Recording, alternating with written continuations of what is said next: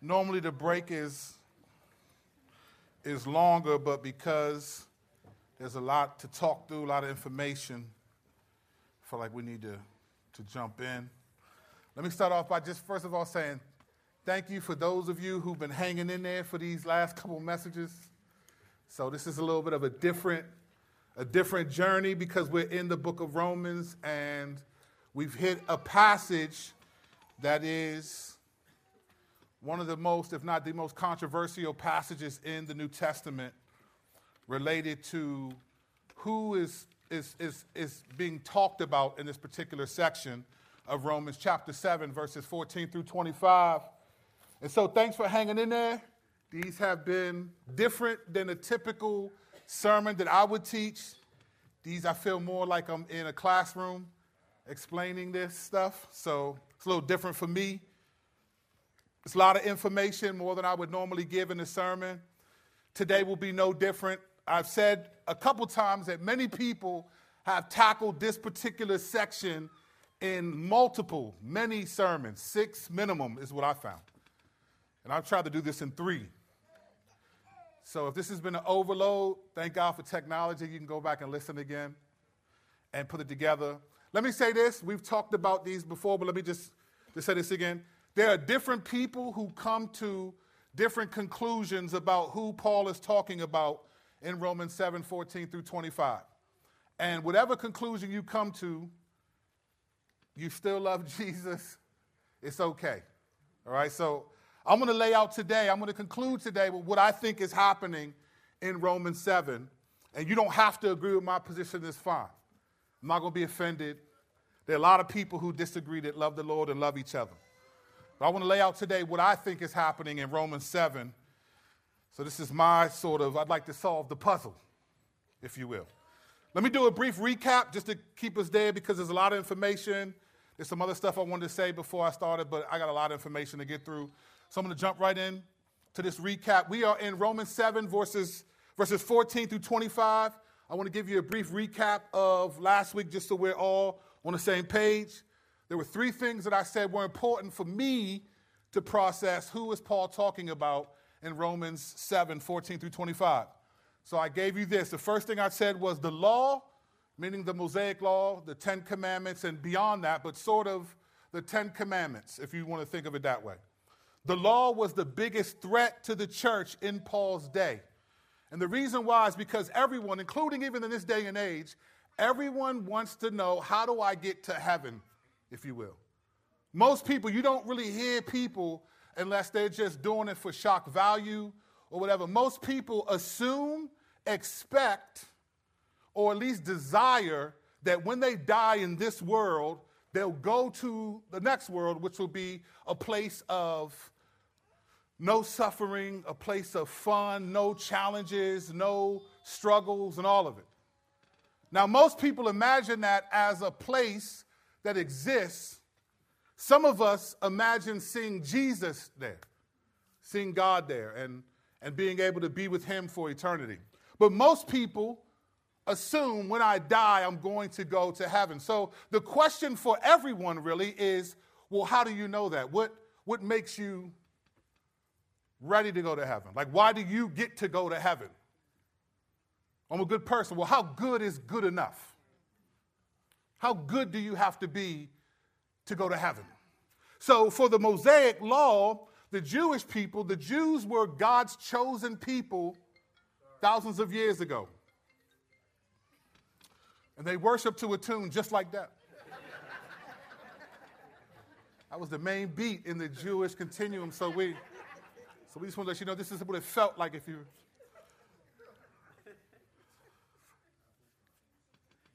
The Jewish people were chosen by God to be the people that the Messiah would come from, that Jesus would come from. And they were given a set of instructions on how to live to glorify God until Jesus came.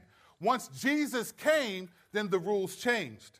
But what's happening in Paul's day is the people who are still trying to live by the rules before Jesus came are saying that I can get to heaven which is being declared righteous, which the Bible calls justified. I can be justified by God by doing it this way, but now that Jesus has come, Paul is saying you can't do it that way, and anyone who's choosing to try to still do it the old way is not going to make it.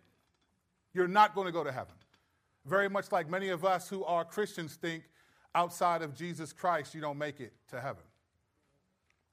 So the law was the biggest threat to the church in Paul's day because it was answering the question, how is one justified before God? This was a big transition period in that day and age. Very different from our day and age. And there were people who genuinely believed in Jesus Christ that felt like, okay, I believe in Jesus, but I still get circumcised and I still fulfill the Mosaic law, like we looked at in Acts 15 last week. So that was the first thing. We have to understand that that was a reality. For me, that's important to understand who Paul's talking about in Romans 7. Second thing I said was there's a couple different ways Paul views sin. I think there's three clearly. The first is, without ever hearing about the law, just disobedience, is what he describes in Romans chapter 1, and that's considered Gentiles, non-Jewish people. All right? Then there's disobedience under the law, Jewish people who were told what God said do and don't do, and they disobeyed, and that would be considered sinful in the flesh.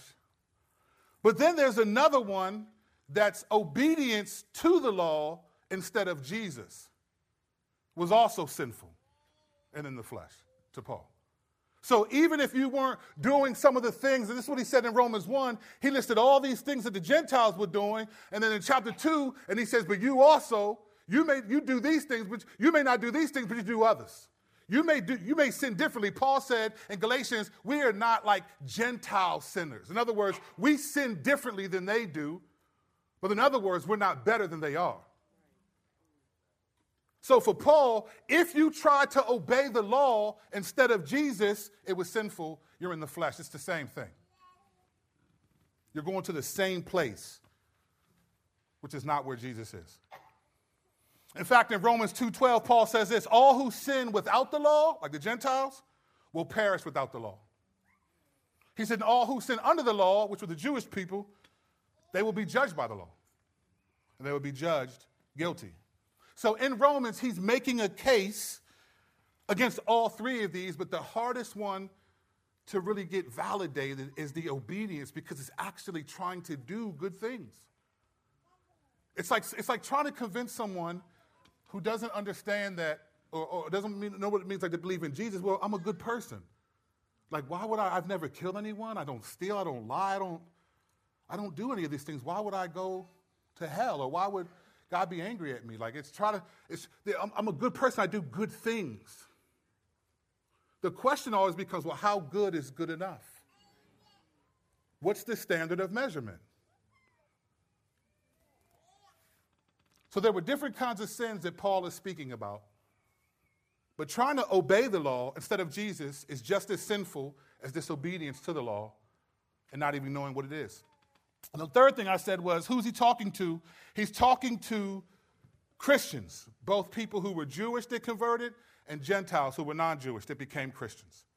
He's talking to Christians who are susceptible to still getting circumcised and trying to keep the law, which would be a rejection of Jesus. Would be a rejection. And I believe he's speaking directly to a situation that he knows about. I used to think this was hypothetical. I used to think he was kind of figuring out, I think this might be what people are going through. But then when you get to Romans 16, which we'll get to in about 4 or 5 years, he says this.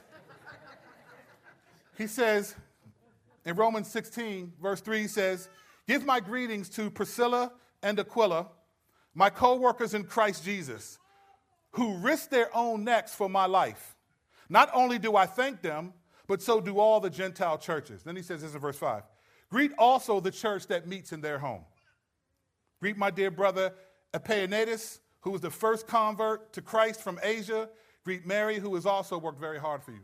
Well, how would Paul know there's a church that meets in their home? He's never been to Rome. He says in Romans chapter 1, I haven't met you yet, but I look forward to meeting you. Well, how does he know that there's a church meeting in Priscilla and Aquila's home that he wants the church to greet those Christians? Well, because he's heard what's happening in the church. So Paul's letter is writing to the issues that are in the church, and Christians are susceptible, even though they believe in Jesus, to still think, well, we have to follow the law too. And that's the battle. Now, here's why this is important. The issue of the day helps us understand the context, the background that gives reason to why Paul is saying what he's saying to them. So if we know that he's trying to make sure people know that the law is good, but it cannot justify you, only Jesus can. That's his overarching concern. The law is good, but it can't save you. It can't declare you righteous. Just like telling someone, hey, you don't cheat on your taxes, you don't do this, you don't do that. That's good, but it's not enough to get to heaven, though. That's not it. It's not enough. So the issue of the day helps me understand the context and the reason why Paul's saying what he's saying.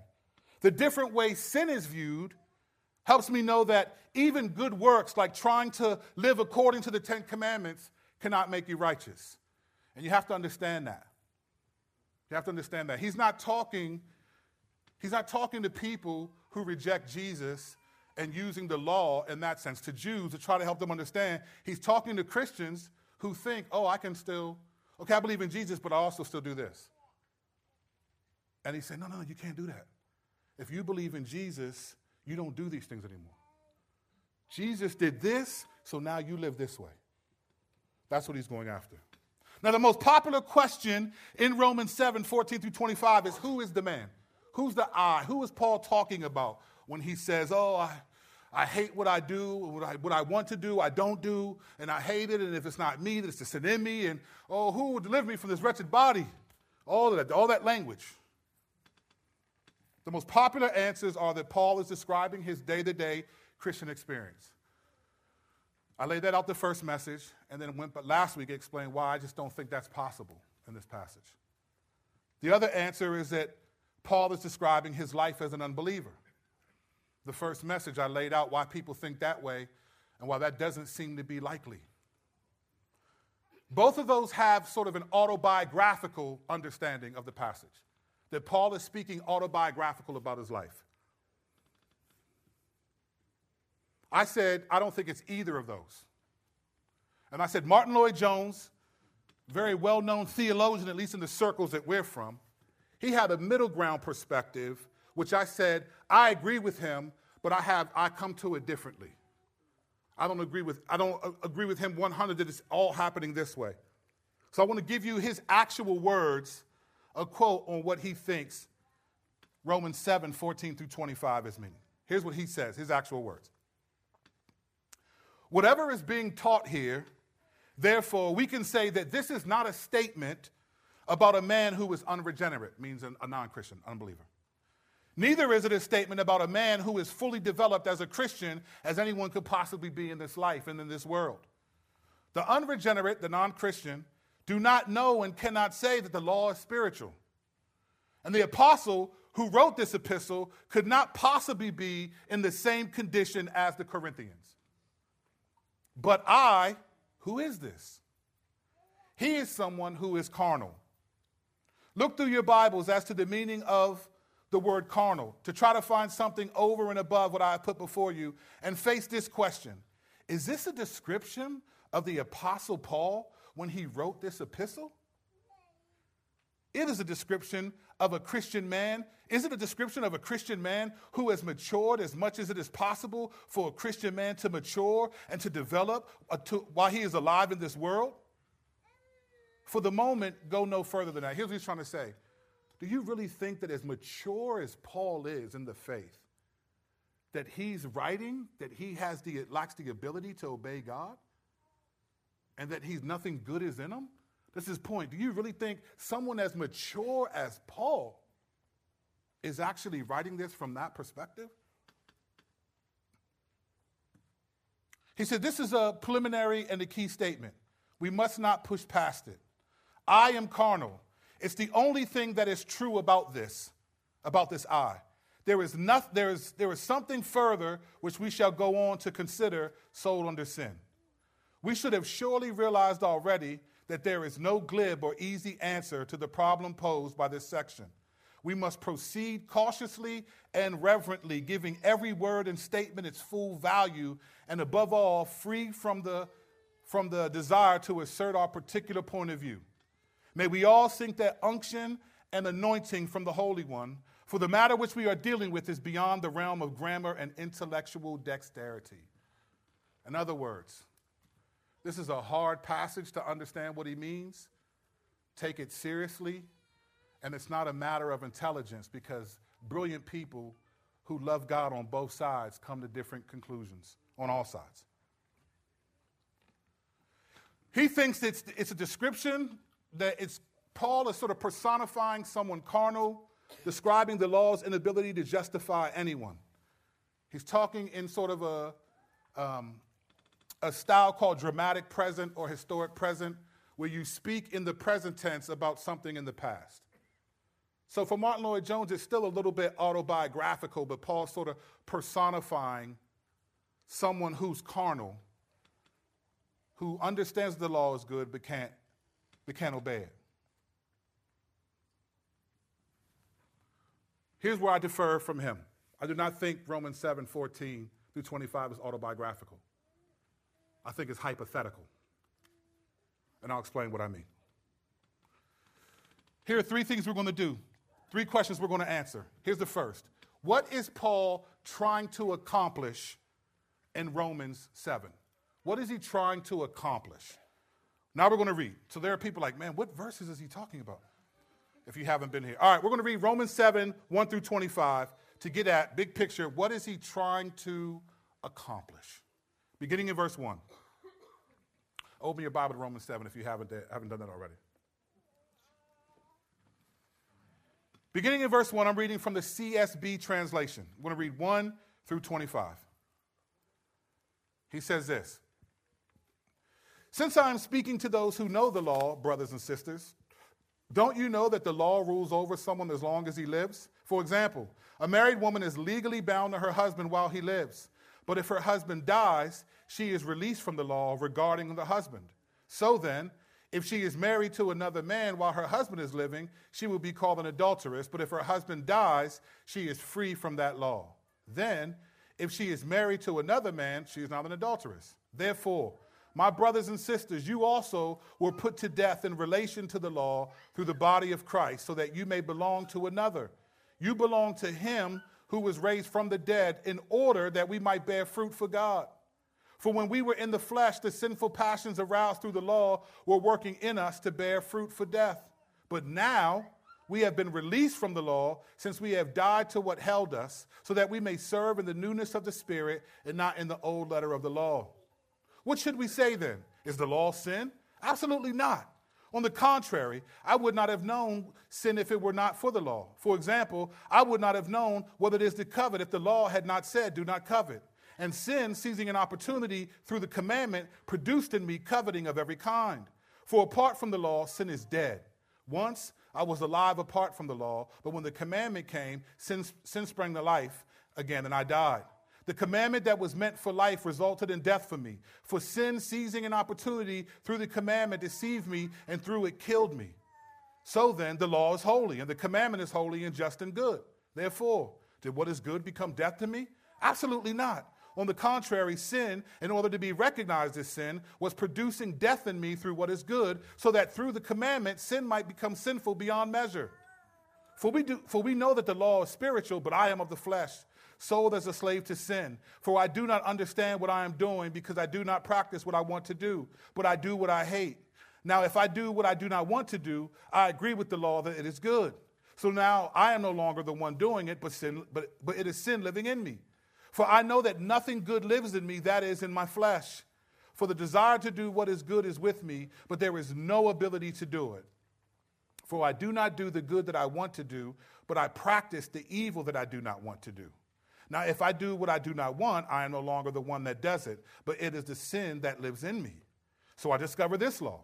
When I want to do what is good, evil is present with me. For in my inner self I delight in God's law, but I see a different law in the parts of my body, waging war against the law of my mind and taking me prisoner to the law of sin in the parts of my body.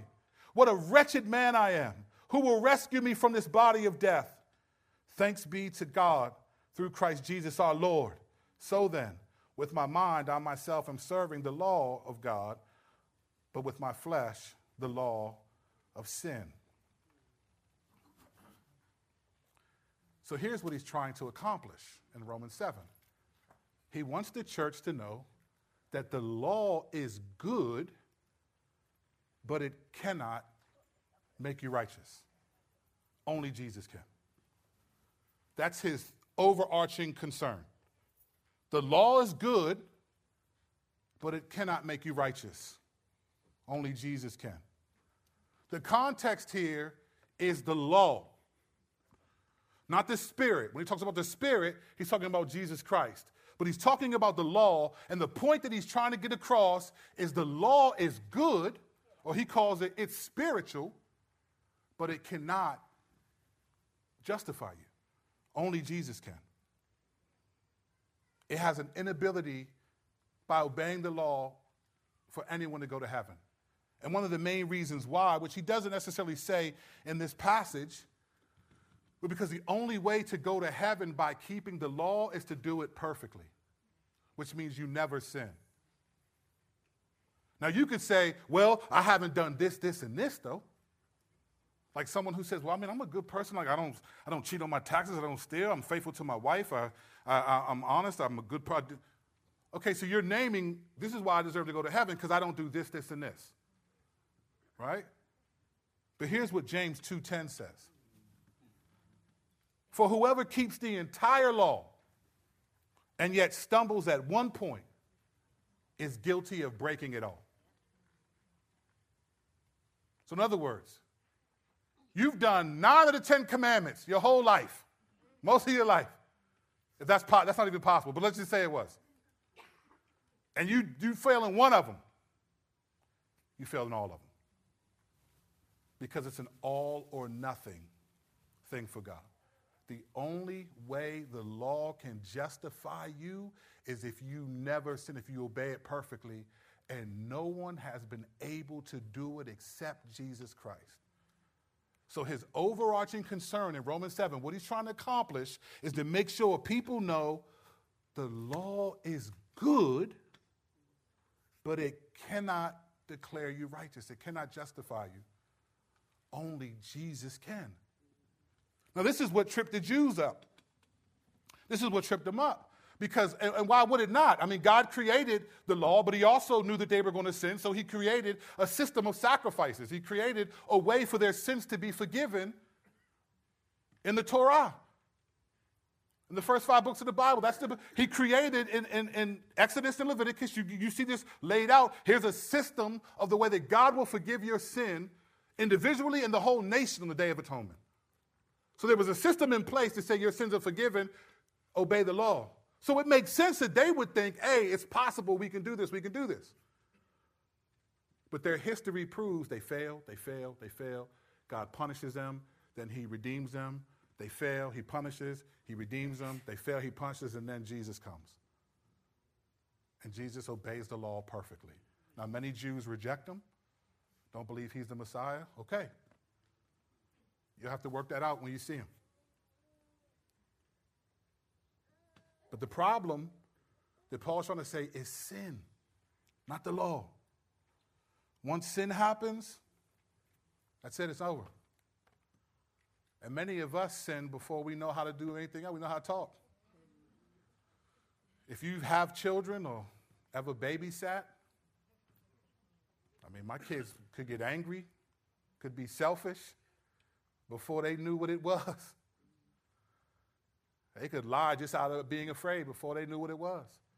It's a rare occasion that you teach a 2-year-old to lie. Hey, listen, when I ask you, did you do it? Say it wasn't me. Like lie, like no one does that. But as soon as you say, what happened? I didn't do it. It was right away. Well, hey, guess what? You can't keep the law, son. Out of luck. You're out of the game. This is what he's trying to do. Remember, he's talking to Christians who are susceptible to thinking, okay, I believe in Jesus, but let's still try to keep the law. It's like, no, you can't do it. When you believe in Jesus, you say, thank you, goodbye to the law. I couldn't keep it anyway. That's his overarching concern in this passage. The law is good, but it cannot justify you. It cannot declare you righteous. Only Jesus can. So how does he accomplish this in Romans 7? So that's what he's trying to accomplish. How does he accomplish it? This gets at the core of what I believe Paul is doing in this passage, which will reveal what he's doing in verses 14 through 25. How does he accomplish this in Romans 7? He uses 3 illustrations to make his point. 3 illustrations getting at different aspects to make his point that the law is good, but it cannot justify you. You're not going to heaven by trying to keep the law. You're only going to heaven because Jesus kept the law and you believe in him. That's it. He uses 3 illustrations. The first is an analogy, is an illustration of marriage. Look at verses 1 through 3. Since I'm speaking to those who know the law, brothers and sisters, don't you know that the law rules over someone as long as he lives? For example, a married woman is legally bound to her husband while he lives. But if her husband dies, she is released from the law regarding the husband. So then, if she is married to another man while her husband is living, she would be called an adulteress. But if her husband dies, she is free from that law. Then, if she is married to another man, she is not an adulteress. So he's giving an illustration to them to help them understand, which he lays out in verses 4 through 6, that the marriage illustration is that, listen, you are bound, a wife is bound to her husband while he's alive. If he dies, she's no longer bound to him. She's free to marry someone else. In their day and age, in that day, if you married someone else while your husband was alive, you would be committing adultery. You'd be committing adultery. It would be sinful to do that. In fact, one of the heroes of the New Testament, John the Baptist, was in prison because he told Herod the king, you can't marry your brother's wife while he's still alive. And he did, so he was put in prison.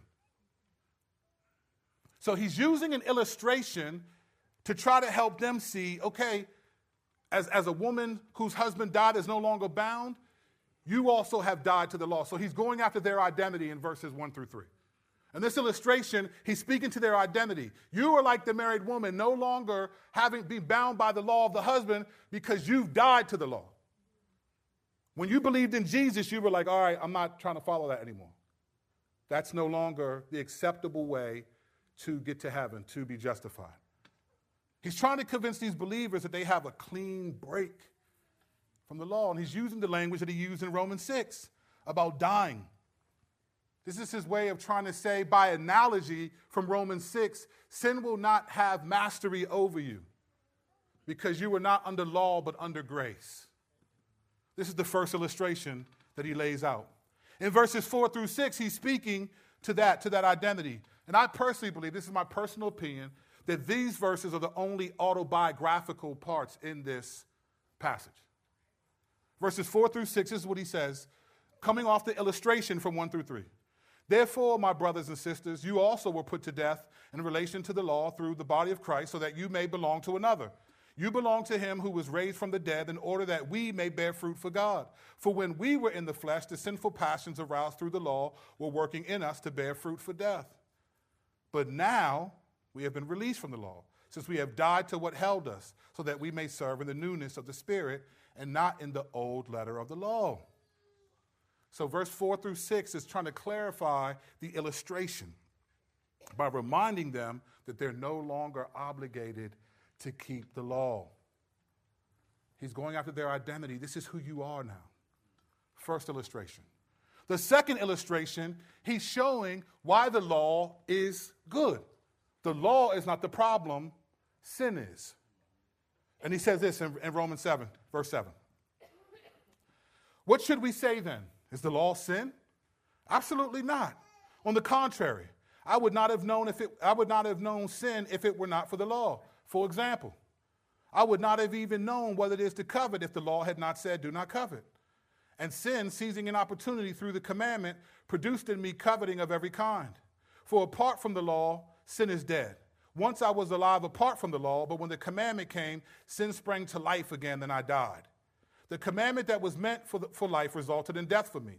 For sin, seizing an opportunity through the commandment, deceived me, and through it killed me. So then, the law is holy, and the commandment is holy and just and good. That's what he's after.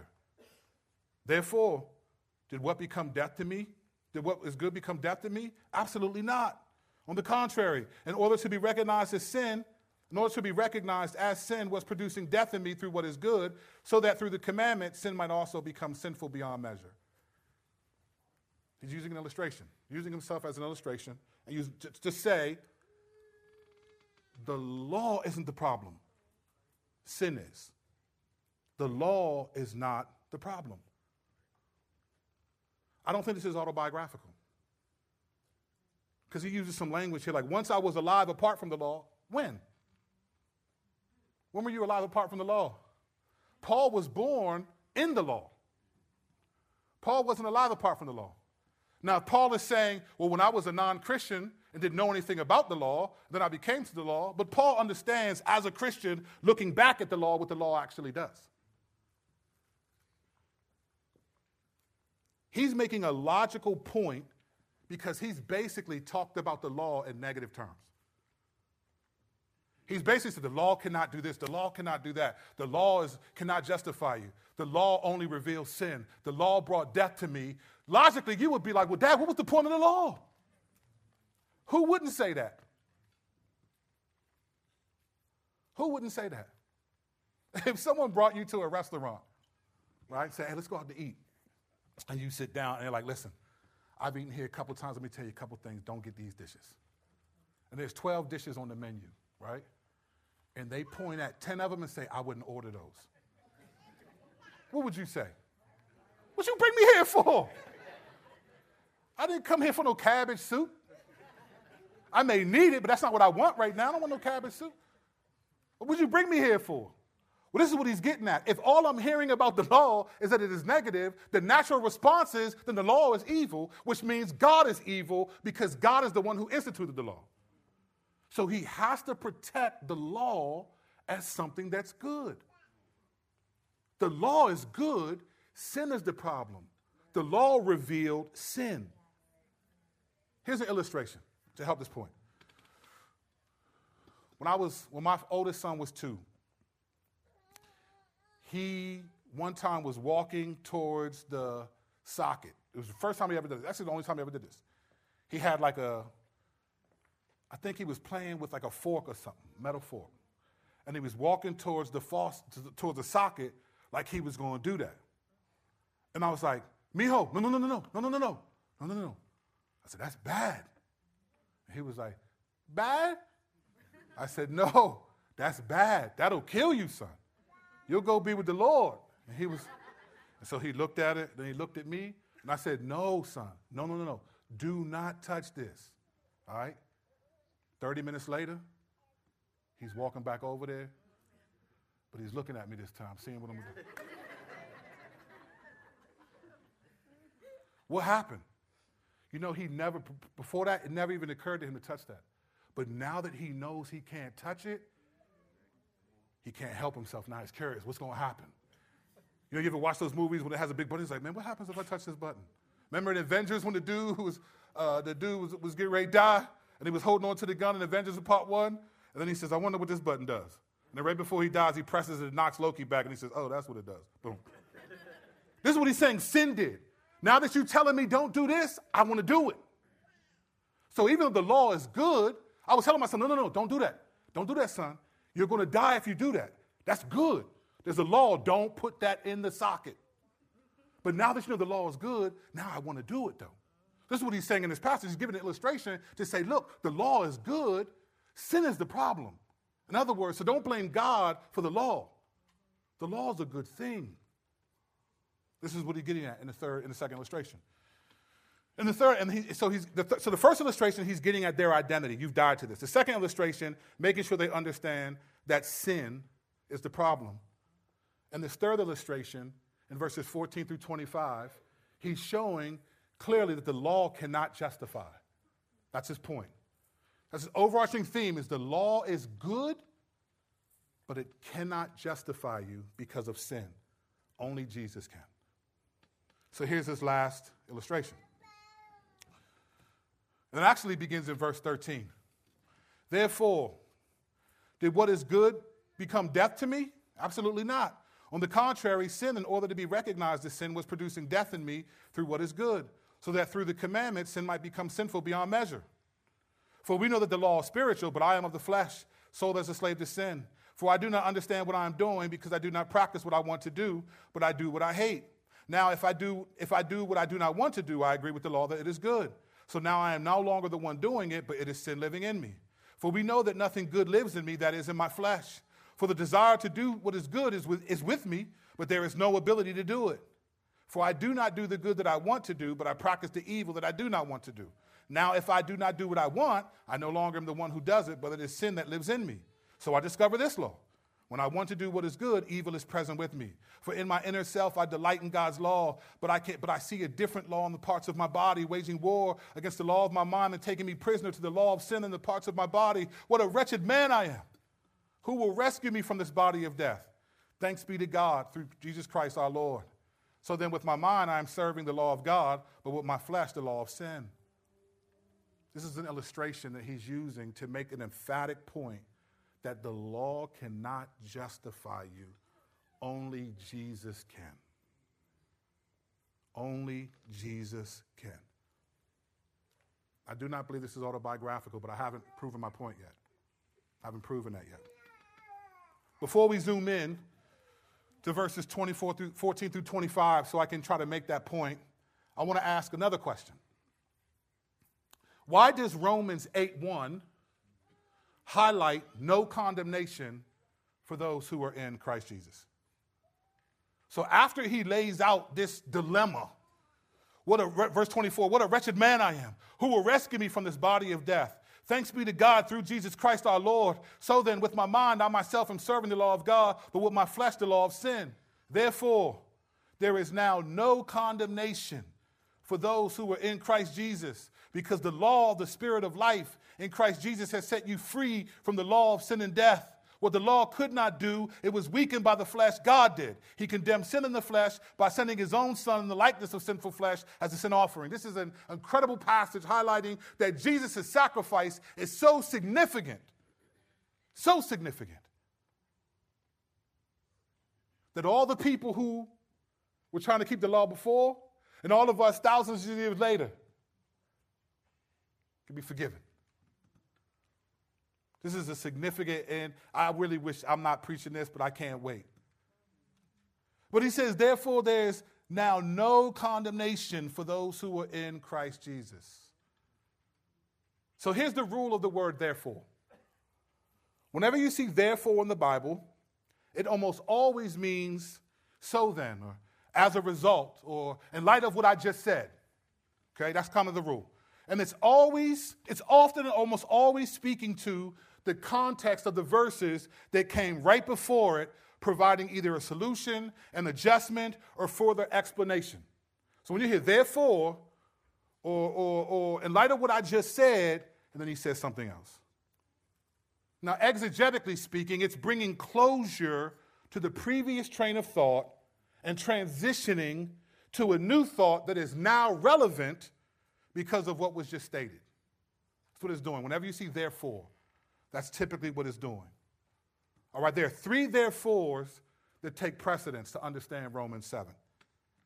They're in verses 4, verse 13, and then Romans 8:1. Look at verse 4. So remember, the first illustration is about marriage. It's going after their identity. You've died to this. You're no longer this. Your identity has changed. Here's a marriage illustration to prove it. And he says this in verse 4. Therefore, my brothers and sisters, you also were put to death in relation to the law. So having said that, in light of what I just said about that marriage illustration, he says, you also were put to death. Almost like saying, you're like the woman in the narrative. In the illustration I told, you're like that woman, okay? You also were put to death in relation to the law through the body of Christ, so that you may belong to another. So he's bringing closure to the illustration of marriage to show Christians this is your identity. You've died to the law in the same way this married woman's husband died, and she no longer has to keep the law of what it means to be his wife. He's saying you died to the law because you put faith in Jesus. You don't live that way anymore. In other words, your identity is different. Jesus has made you righteous, not the law. So that therefore is bringing conclusion to the thoughts, he said to the illustration of 1 through 3. The second therefore is in verse 13. This is after verses 7 through 12 of him highlighting that sin is the law. That when the law came, sin sprang to life and I died. And once I was alive apart from the law, but then sin came. So his point in 7 through 12 is that the law is good. The law is not the problem, sin is. And then he sums that up. He comes to 13 and he says this, therefore, did what is good become death to me? Absolutely not. On the contrary, sin, in order to be recognized as sin, was producing death in me through what is good, so that through the commandment, sin might become sinful beyond measure. So he's addressing the issue that sin is the problem, not the law. Though the law is good, sin prevents him, you, anyone from keeping it perfectly, because the law only reveals what sin is. It doesn't make you sin, but it tells you not to do it, and the human nature wants to do it because you're told you're aware of it now. It's almost like a tractor beam. It's the reason why when you have a lot of bugs and stuff, you get those bright lights, because you put them in front hoping that they'll just be like, wow, look at the light, and it's gone. The law is that light. It draws you in, but it kills you. In other words, you can't. Sin will not allow you to keep the law perfectly. Paul doesn't want the believers to have a negative view of the law because it would lead to a negative view of God. But notice he does something different in this therefore than verse 4. In verse 4, he brings conclusion to the thought of 1 through 3 to the illustration, and then he moves on to a new one. In this one, he does something different. Look at verse 13 again. Therefore, did what is good become death to me? Absolutely not. On the contrary, sin, in order to be recognized as sin, was producing death in me. He asks another question. He doesn't bring conclusion to what he said in 7 through 12. He asks a hypothetical question. Did what is good become death to me? And then he begins to answer it. So he continues on in his thought. And he's making the point, sin isn't the problem, the law isn't the problem, sin is. And because of sin, you cannot be justified, even if you think the law is good. Then we get to Romans 8:1. It says, therefore, there is now no condemnation for those who are in Christ Jesus, because the law of the Spirit of life in Christ Jesus has set you free from the law of sin and death. This brings closure to the reality that the law cannot justify. It brings closure. Cannot justify. Only Jesus can. I'm going to keep saying it 100 times because that is the context and his greatest concern in the passage. Whatever law it is, whether it's the Mosaic law or you being a good person or some other religion, according to what we believe who God is and what Jesus said, he's the only one that can declare you righteous before God. Every other law that anyone keeps in any part of the world will stand before God outside of Jesus and be like, you couldn't do it perfectly. Even if you obey your own conscience, you still won't do it perfectly. It is impossible. It is impossible. What is he saying here? He's saying, therefore, and then he goes into this third illustration. But he's not describing Christian experience. It's not autobiographical. It's hypothetical. Paul's using himself to make an emphatic point. To be more specific, he's using this illustration, even slightly exaggerated for emphasis, to make the point that the law can't justify anyone, even if you believe that the law is good. Look at this. The hypothetical Q&A, verse 7. This is Exhibit A. Verse 7 is the real culprit because this is where the hypothetical component comes in. When he says, what should we say then? Is the law sin? Absolutely not. On the contrary, I would not have known what sin is. This is very standard for Paul to do this. In most of his letters, we see stuff like this. He'll ask a question, answer it, and then give reasons why he answered it that way. We see that in a few of his letters. This isn't new. This is what he's doing. He's asking a question. It may be hypothetical, or he has knowledge that people are thinking this way, based on what he knows of the church. So he's asking the question that people are saying, and then he's giving his reason for why it can't happen that way. So you can't just say, absolutely not. Well, I need more than that. You can't just say no. You got to give me more than that. So he starts to lay out his reasons why. But then when he gets to verse 13, like I said, he doesn't bring conclusion to 1:7 through 12. He asks more questions. He asks another question. Therefore, did what is good become death to me? Absolutely not. On the contrary, in order to be recognized as sin, was producing death in me through what is good. So sin was producing. So what he's trying to say is, listen, after I've laid this out in 7 through 12, that sin is the problem, then he says, so did what is good become death to me? In other words, is what God did good something wrong? Is that the problem? Absolutely not. Let me explain my reasons why. And he walks through this third illustration. Third illustration. Second thing we need to look at, Exhibit B. Look at the way sin is discussed in this passage. You will not find sin discussed like this in many of the other, in a lot of the New Testament. Now, there's a lot of verses, and because of time, I'm not going to name all of them just in this passage. But he speaks about sin in the third person. Sin is not a person. Sin is not a person. He speaks about it almost as in the third person. Like he separates himself in the illustration from sin as if they're separated in like, sin can do this, but you can't. Well, that's antithetical to the rest of the way sin is talked about in the Bible. Yes, sin is crouching at the door, but once it's committed, it's not, well, sin did it, not me. Listen to what he says. Listen to how he talks about sin. Sin is not a person. Listen, verse 17. So now I am no longer the one doing it, but it is sin living in me. No, that means you're doing it. You're doing it. I mean, imagine someone offends you, they sin against you, and they say, hey, listen, that wasn't me, that was the sin. Okay, could you elaborate a little bit more? Well, no, I didn't do it. It was the sin that did it.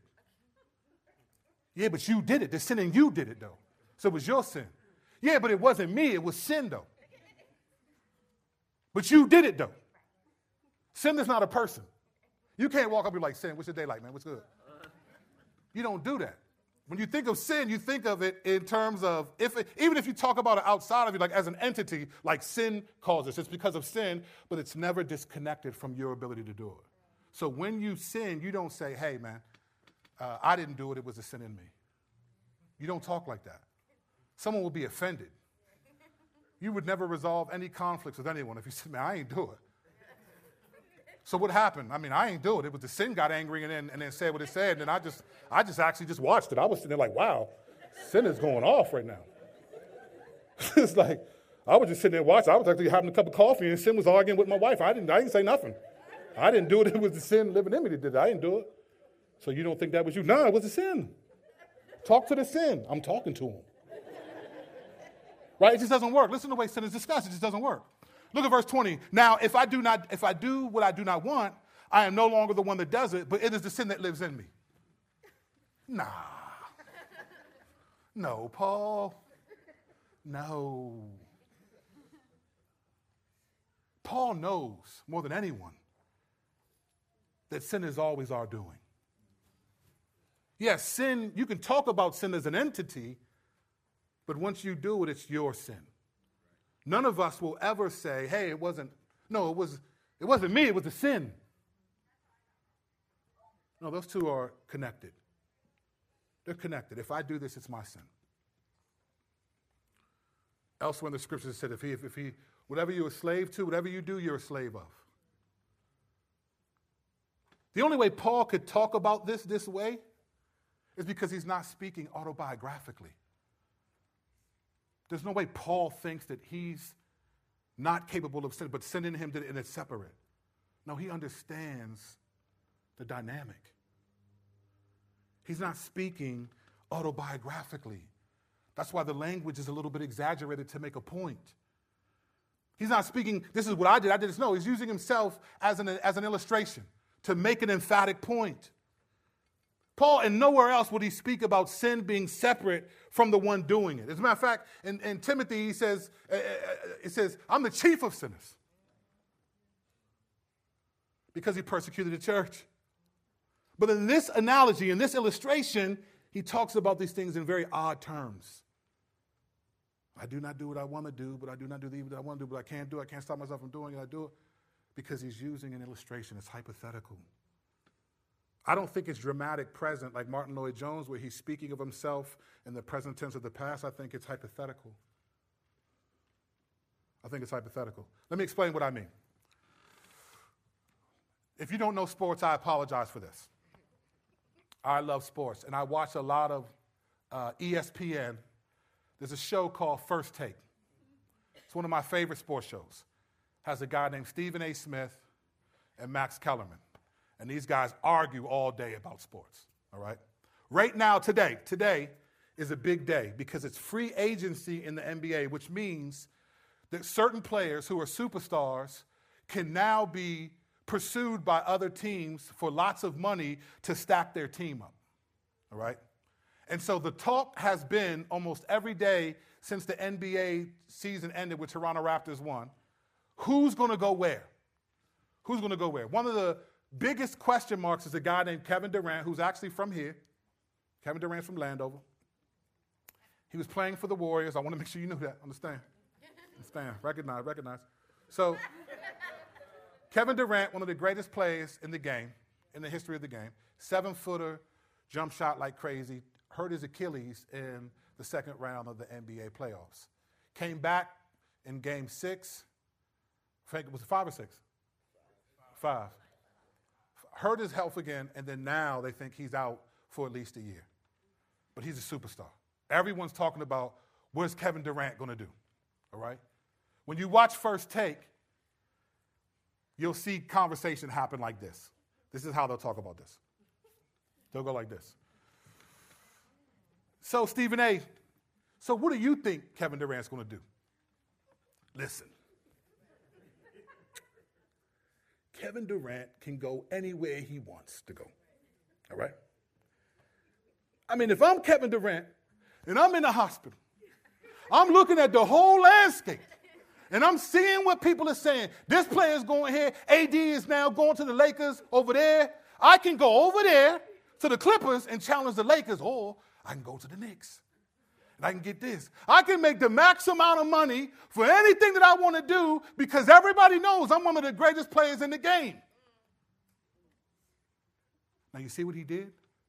He started talking like he's Kevin Durant, but he's not. But he talks that way to make a point, an emphatic point. That's what Paul is doing here. Paul is not being autobiographical. He's talking about, he's making an emphatic point, talking about the law and stuff in somewhat exaggerated ways. Not that what he's saying isn't true, but he's building it up to make the point. He wants to make sure you know the law cannot justify you.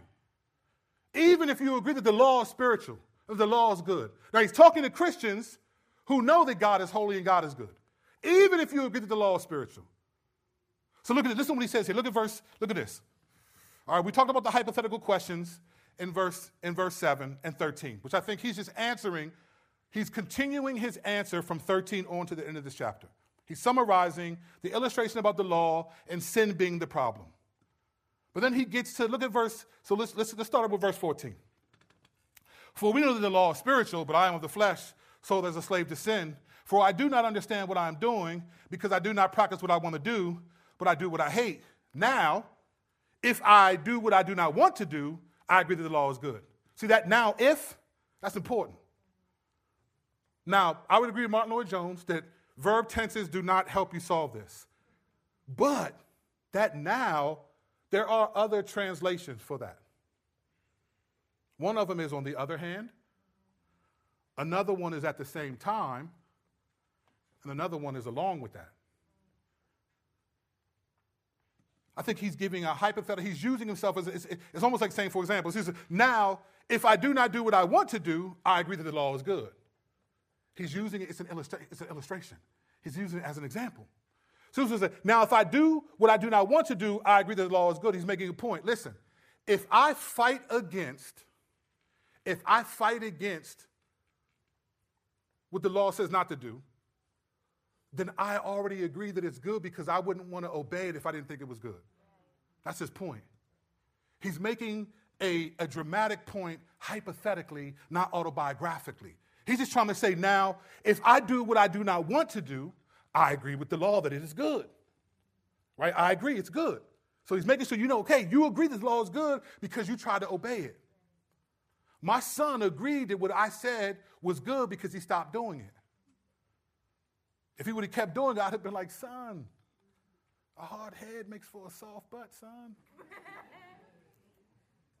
He says, now if I do what I do not want to do, I agree with the law that it is good. And he keeps going. So now I am no longer the one doing it, but it is sin living in me. These are illustrations. This is hypothetical. For I know that nothing good lives in me, that is in my flesh. For the desire to do what is good is with me, but there is no ability to do it. For I do not do the good that I want to do, but I practice the evil I do not want to do. Now, if I do what I do not want, and I'll replace that with, at the same time, if I do not do what I want, then I am no longer the one who does it, but it is sin that lives in me. He's using an illustration to make a dramatic point. And he's speaking of himself. It's hypothetical. He's almost talking about himself in the third person, even though he's saying I, which is first person. He's not being autobiographical. He's being hypothetical to make the point that the law is good, but it cannot save. Only Jesus can. Even if you see the law is spiritual. Even if you agree that the law is good, it cannot save. So he's building this up. And then and to me, in typical Stephen A. fashion. So he builds this up. But if I see a different law and the parts of my body waging war against the law, or my mind taking me prisoner to the law, then the parts of the sin of my body. Oh, what a wretched man I am. Who will save me from this wretched body? I think he's being dramatic to make the point that only Jesus can declare you righteous. I do not believe that this is autobiographical. Look at verse 18. He says this, for I know that nothing good lives in me, that is, in my flesh. He didn't say nothing good lives in me. He says that is in my flesh, making a distinction there. That distinction here shows that he's a believer looking at the law. He's speaking hypothetically, but he's a believer. He knows that nothing good lives in his flesh, but he knows it's in the spirit. And that's where he's heading. Remember, this thing you gotta remember, the chapter headings in the Bible are not inspired. Neither are the verses, none of that. Paul was writing and writing and writing. At some point when Bible started to get translated, they gave chapter headings and stuff to try to help regular folk like us who wouldn't understand the Bible, just to have some sense of what it's going to talk about. But you get a Bible, or use your Bible app, take out the words and the chapter headings and the numbers, and read that thing straight through. He's just writing it, and he's using these illustrations to make the point. It's not about who the man is. It's about the law cannot justify. Only Jesus can. This I is, it's even though what he's saying could be true about the law, it's hypothetical and even somewhat exaggerated to make an emphatic point. So he gets to, therefore, and here's the point he's trying to make. The best the law can do is bring you to condemnation. That's the best. So if you obey the law and you do it the best you can, you're going to get condemnation. That's it. Condemnation is the opposite of justification. Justification means not guilty. Condemnation means guilty. So this emphatic point that he's building up for is to make this grand entrance. This is why he says, therefore, because that comes out of nowhere. Condemnation, he only uses it 5 times in the whole book. We haven't seen the word condemnation since chapter 5. We haven't seen it since chapter 5. He makes this emphatic point about condemnation to say this, look, all this stuff, what a wretched man I am, who would deliver me from this body of death. Then he says, in light of what I just said, Romans 8:1, therefore, there is now no condemnation for those in Christ Jesus. You know what? You could almost say that Paul's essentially describing what condemnation feels like, not conviction. That's why he said there's no condemnation. In other words, This is what he says. Jesus fulfilled the law. He did it. He did what we couldn't do because of sin. I don't think he's being autobiographical at all. I think it's hypothetical to make an emphatic point that the law cannot justify, only Jesus can. In fact, if I were speaking exegetically in terms of the flow of the book, I think in the flow of the book, I think in chapter 6 is a description of what it means to obey God in Christ instead of the law. Chapter 7 is a description of what it means to obey the law instead of Christ. He's contrasting the obedience in Christ that has victory in Romans 6 against the obedience to the law that has condemnation in Romans 7. And so you get to, there is now no condemnation for those who are in Christ Jesus. So who was the man in Romans 7? It's Paul, writing as a believer to believers with the knowledge that they could fall victim to trying to keep the law and still believe in Jesus. So he emphatically tells them through 3 illustrations that the law cannot justify you, only Jesus can, because it'll bring condemnation. The first illustration speaks to their identity. You've died to the law. The second illustration is talking about sin and sin's inability to keep the law perfectly in us. And the third illustration is a hypothetical one that leads to the point that it can only condemn you. It can only lead to condemnation. That's what he's doing. The question in this passage should not be who's the man in Romans 7. It should be what law are you and I trying to keep apart from Jesus Christ? That's the real question. What law are we trying to keep? So maybe you are the law is I'm a good person. I don't really believe in Christianity. Like I don't really need religion. I'm just going to do me and I'm just a good person and all of that. And I'm just going to do what I got to do. And I ain't really religious. I'm spiritual. So are demons, for real.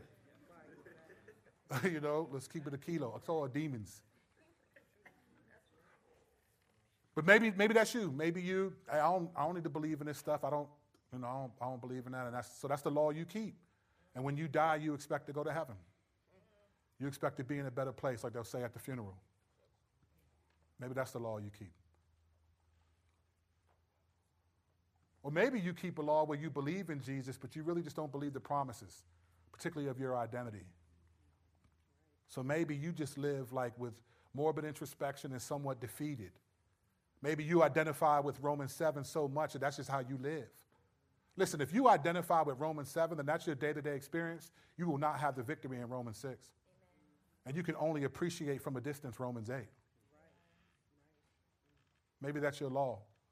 Maybe you just think, man, God is, and so you constantly just feel like God is at odds with you, that he's tired of you. Or that's a different law. When Paul talked about, so I find this new law. The question is, what's the law that's in you? What's the law that's in me? If only Jesus can justify us, declare us righteous, then we have to fight against the law that we see in our obedience. Maybe my law is presumption. Maybe I profess to believe in Jesus, but I don't really fight my sin that much. Maybe I think grace is so amazing that I'm just not even really fighting. Like if I feel like having sex outside, I'm just going to do it. If I just feel like losing my temper, I'm going to do it. If I feel like doing this, I'm just going to do it. And, it's God's job to forgive, so to speak. Grace is so amazing that you can just do whatever. That's a law. That's a law that you're living by, and it's a law that will not justify you. It will not. The only law that justifies is the law of the Spirit, which he tackles emphatically in Romans chapter 8. This week in your D groups, I'm going to send questions to your leaders to talk about this issue. Not so much your interpretation. I have no problem if you don't agree with my perspective. That doesn't bother me at all. What I want us to do, though, is talk about where are we at? What law are we living by for real? Let's look at that. Let's remind ourselves, let's encourage ourselves to get back to the law of the Spirit. Read Romans 8, 1 through 17 in your groups this week. This is what I think it is. I think it's not autobiographical. It's hypothetical. And this concludes Who's the Man of Romans 7.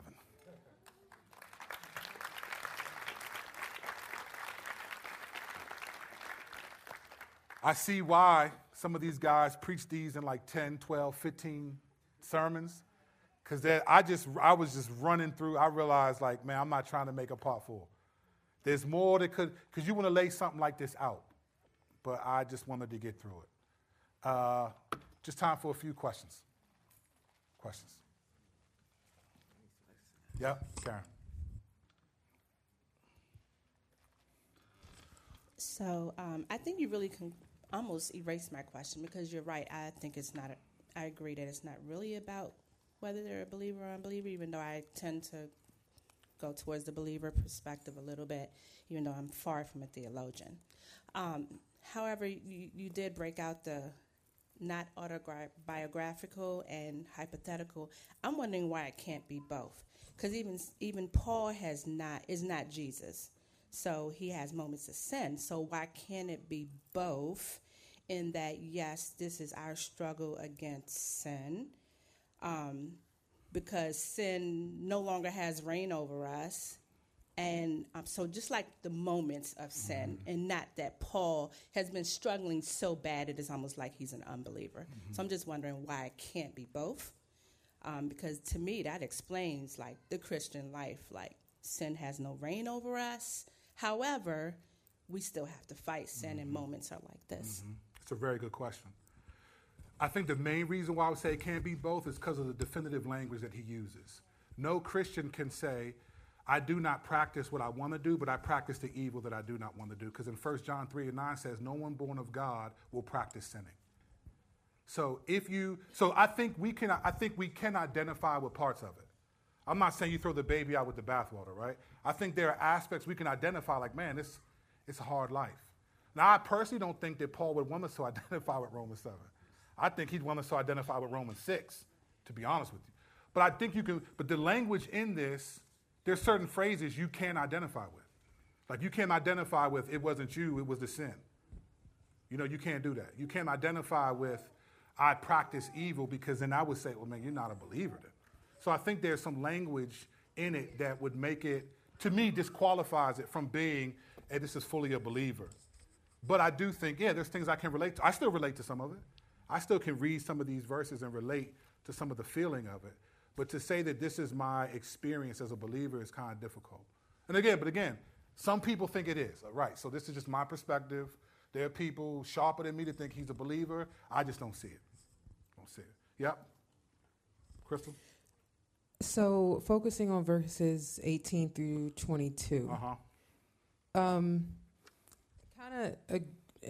I know you're not trying to convince us, but it does appear to me that there is some level of fight going on within this person, which if you're, not saved, if you're not a believer, there is no real fight. You can't say you delight in the law of the Lord, if you don't believe the law of the Lord. Like there is a part of me that thinks that this is the life, this is a saved person, maybe in a particular sin struggle, sin habit. I don't see how this is a carnal person, because there is no fight. Like I don't see people fighting, do you, live your truth. That's not fighting anything. That's doing what you want to do. So how is this I'm still not grasping how this is a carnal person, an unsaved person. Well, that's Martin Lloyd-Jones's perspective. I don't necessarily think it's carnal, personally, but I think to go with what you said, I would say this. I think we have to be careful when we say what a person can and can't do. Like, prime example, I wouldn't have thought by reading Corinthians that they were believers. If he didn't put verses in chapter 1, verses 4 through 9, basically like saying, I know you're a believer and the Spirit is in you because of these things. If he hadn't have done that, I would not read the rest of Corinthians and say this person's a believer. This church was, but there's no way. But he refers to them that way because he feels like they are based on some things. So then I think you have believers in multiple levels of maturity, right?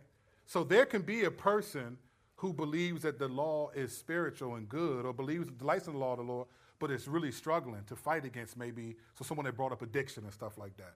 That could be a person who's genuinely saved. Like we can't caricature and make it either the person who would say it's spiritual is either like, man, I'm just doing me. There are people who believe that the law is good, but feel like, man, I'm not getting at it. It's too hard for me. That's why some people, so I don't know, I don't think the person is carnal. I don't think that was the point of what Paul's trying to do either. I think he's just trying to, again, make an illustration. Like, remember, he's talking to believers there's Christians who could submit to the law. What I think he's doing is he's talking to them because they would believe that the law is spiritual. These people could agree that the law is spiritual and still struggle, and they're susceptible to believing the law is spiritual and trying to attain righteousness through it. So by him using this illustration, that's why it's important who he's talking to. He's not talking to unbelievers. He's talking to Christians who could be tempted to think, well, I can believe in Jesus, but I still got to get circumcised and try to keep the law. So when he's describing this, even as a Christian, you can see that the law is spiritual, but it's not going to save you. It's not going to justify you.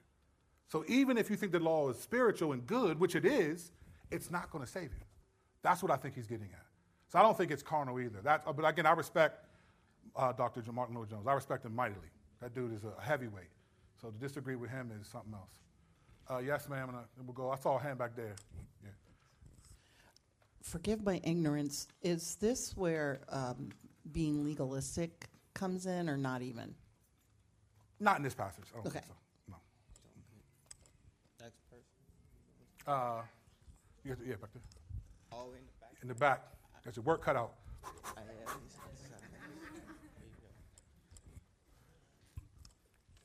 Hey, Kirk, Yep. could you please clarify, elaborate on the difference between practicing sin and stumbling? Because every genuine Christian understands that it's Christ's, his life, his death, his resurrection, his righteousness that's covering us, so that when we're judged and we point to him, that will be what saves us. But we're still in charge of how we live out our lives. So what we do still matters. So how do I hold those two things in tension? Good, that's a good question. So I would say the practice of sin is to sin without any remorse. Like, I know people who believe there's no remorse and they continue to do it. What makes us different is not just our actions. It's the spirit that grieves us. Like, there's a war, there's a battle. There are some people that say they're Christians that have no battle. They don't battle. There's not a battle. And some of us know some of these people. There's not a battle. You can talk to them like, man, you act like you're not even tripping. Like, you don't even, there's not a battle. I think the practicing sin is one that's done with effort, and actually you're okay with the sin. When you stumble, like you agree that the law is good, so you're trying to keep it, right? We agree that following Jesus is the right way. So when you fall, you're like, man, you go back and you ask for forgiveness. You feel there's a level of conviction that you feel, and you keep fighting. That's practicing sin would be, I'm just sinning and it's whatever. And I don't mean even in the language, like it's whatever. I mean, I think you just don't seem like you fighting. There are people I've had to say, look, I'll just be honest with you. I don't see any fighting you. Like, you've been doing this. Because there are some, I think all of us have areas where, while this is a besetting sin, this is a sin that might just be, we're going to stumble for life. But there are some things that's like, wow, fam, like, you just really seem like you okay. Like, you're not coming because or another way I think, another way that you can practice sin versus conviction versus condemnation is, I think, when you're caught versus confessing. I think, like, if you just don't ever, when you get caught, and you feel guilty, okay, you got caught. There's difference than, man, I'm just confessing. And I want to go to brothers, and I want to be a part of somebody saying, hey, bro, I want you to know I fell in this area. There's a sense where there's no shame in that.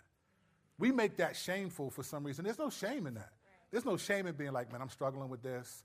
I mean, this is 1 Thessalonians 5:14. It says, admonish the idle, people who are not, and that's what I think practicing sin are. It says, encourage the faint-hearted, people who are just kind of stumbling. This has helped the weak, those who are physically and also somewhat spiritually weak. Even Jesus in Mark 4 told the parable of the soil, the sower, the seed. It was, he said, 30, 60, 100-fold.